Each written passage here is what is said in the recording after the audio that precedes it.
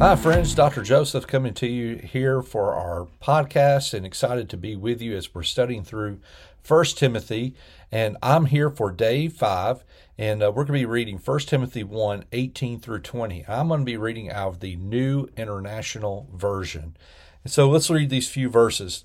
This command I entrust to you, Timothy, my son, in accordance with the prophecies previously made concerning you, that by them you fight the good fight, keeping faith and a good conscience, which some have rejected and suffered shipwreck in regard to their faith. Among these are Hymenaeus and Alexander, whom I've handed over to Satan, so that they will be taught not to blaspheme. Now, in this passage, we have where it kind of seems like a little bit of an addendum that's added to the very end of this chapter. And so you had back in verse 17, now the King, eternal, immortal, invisible, the only God, be honor and glory forever and ever. Amen. That sounds like that'd be a great end to the chapter. But Paul recognized that he needed to add in one more phrase. He needed to add in one more thing. And because of this, he's saying that there's this command I entrust to you. This command that that we have in order to follow the Lord, and so because of that, we have this this call upon our lives, and the call was placed upon Timothy's life. And I love how he calls him he's my son.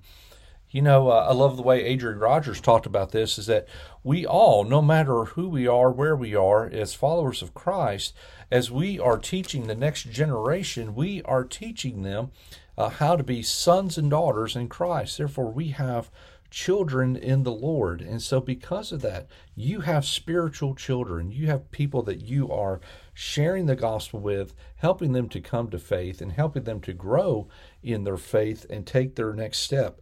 And then it says, in accordance with the prophecies previously made concerning you, that by them you might fight the good fight. Well, what were some of the prophecies concerning him? Well, if you remember about Timothy, Timothy was one that at first they rejected him a little, because they said, well, is he somebody that's going to be that's going to be like us? And so Timothy went through the process to demonstrate that. And then there were concerns about Timothy's age, that Timothy was going to be too young. And was he going to be able to lead the people through this time? And so Paul's writing this word of encouragement to Timothy that about these things that have been said about you previously. And he gives him this word of encouragement that by them you fight the good fight. What a great reminder for all of us is that there's always going to be people that are going to disagree with us in different things, even those that that claim to follow Christ, right? Is that we may have different opinions about how worship may sound. We may have different opinions about the way different ministries operate, what should be the most important thing, all those things, all that stuff. But all those things can't really fall to the fray when it comes to what should be the main thing that we're focused on. And the main thing we should be focused on is lifting up the name of Jesus Christ. That is our good fight. We have an enemy, and it's not ourselves as the church body. And I think we even say that sometimes in marriage counseling, is that you have an enemy, and it's not your spouse. Fighting the good fight is how you protect your marriage, is how you protect your family in this way. The same thing is true of us in our church, is that we have an enemy. The enemy is out there, and he wants to try and destroy the church. We have to fight the good fight against the enemy by proclaiming the good news of Jesus Christ. And may we always remember that. And how do we fight the good fight? Well, as it says in verse 19, keeping faith and a good conscience. What does it mean for us to keep the faith? There's some that say that's a great word study. Go through and see how many times it talks about keeping the faith. Well, to keep the faith is to keep the commandments, to obey the Lord, to choose to not to do my own thing, but to choose to do the things of the Lord. That's how we keep the faith, because we're trusting that what God says is better for my life than what I think is better for my life. But I'm also keeping the faith by guarding what is true. I want to guard truth. I want to help to preserve what is true and proclaim that. And that's how we keep the faith. And then in hard moments and hard situations, we keep the faith. We're holding on to our faith during those moments, because we know that God's ways are better than my ways. God's works will show through at the right time, at the right moment, for His glory and for His purpose. That's how we keep the faith. And then because of that, we can have a good conscience. You see, to have a good conscience means that I recognize that I'm right with the Lord and I'm right with people. Remember, if you go back to what Jesus was asked in Matthew 22, what's the greatest commandment, right? Love the Lord your God with all your heart, soul, mind, and strength. And He said, and the second one is likened to it, love your neighbor as yourself. How do I have a good conscience in things? It means that I have a good relationship, a right relationship with people and with the Lord. Right? And so because of that, that's what we want to do. We have a good conscience so that we can have relationships with people. We can help them to understand the truth. We can share the gospel with them. And we can live this life with this conscience of knowing I have honored and served the Lord through all these things. And he goes on and he starts to say, but let me tell you, there are some that have not done this. He says in verse 19, keeping faith in a good conscience, which some have rejected and suffered shipwreck in regard to their faith. They've suffered shipwreck. How do I suffer a shipwreck in my faith? What a great question.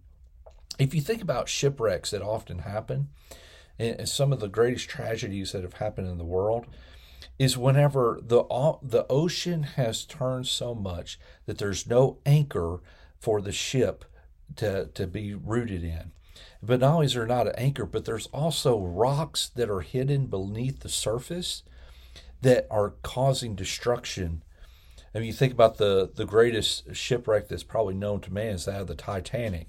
And it was due to a iceberg that was below the surface. And I think a lot of us sometimes we struggle in our faith because we're trying to live something above the surface that isn't true. And below the surface, we're struggling. There's real issues that are there. There's real pain that's there. We struggle with doubt, with fear, all those things. And listen, all those things are going to be a part of our faith experience. We struggle in these things along the time. But the question comes, what am I rooted in? What is my anchor secure in? Is it secure in my own thoughts? Is it secure in my feelings, in my opinions, all those things? Or is my faith, is it secure in Jesus Christ? Right? That's the rock that we want to have. And Jesus talked about that in Matthew chapter 7. Right? There's the man that built his house upon the sand. When the waves came, what happened? It destroyed the house. But those that built their house upon the rock, right, they were able to stand secure during those times. And that's what I hope that you have, is a secure faith. Don't be like these that get shipwrecked by their faith. Are we going to go through hard times? Yes. Is the ocean going to have moments where it is crashing and the storms of life are happening? Yes, it's going to happen. Nobody is able to evade those things. But is my anchor sound? Is it secure in Jesus Christ? Is it resting upon Him? Don't be like those that have rejected that and shipwrecked their faith. Because what's going to happen? God's going to turn them over to their desires. He's going to turn up, and you'll see the shipwreck happen more and more in their life. Yeah, we may not see it above the surface, but below the surface, there's probably things that are happening there. And so, listen, friends, I want this to be a word of encouragement. And here's the word of encouragement I give you today that we can just pull from this passage. Fight the good fight. Be anchored in Jesus and live in a way that you have a good conscience with the Lord and with people. God bless you guys. Look forward to connecting to you on the next time with our podcast. And see you again with our next time. And God bless you.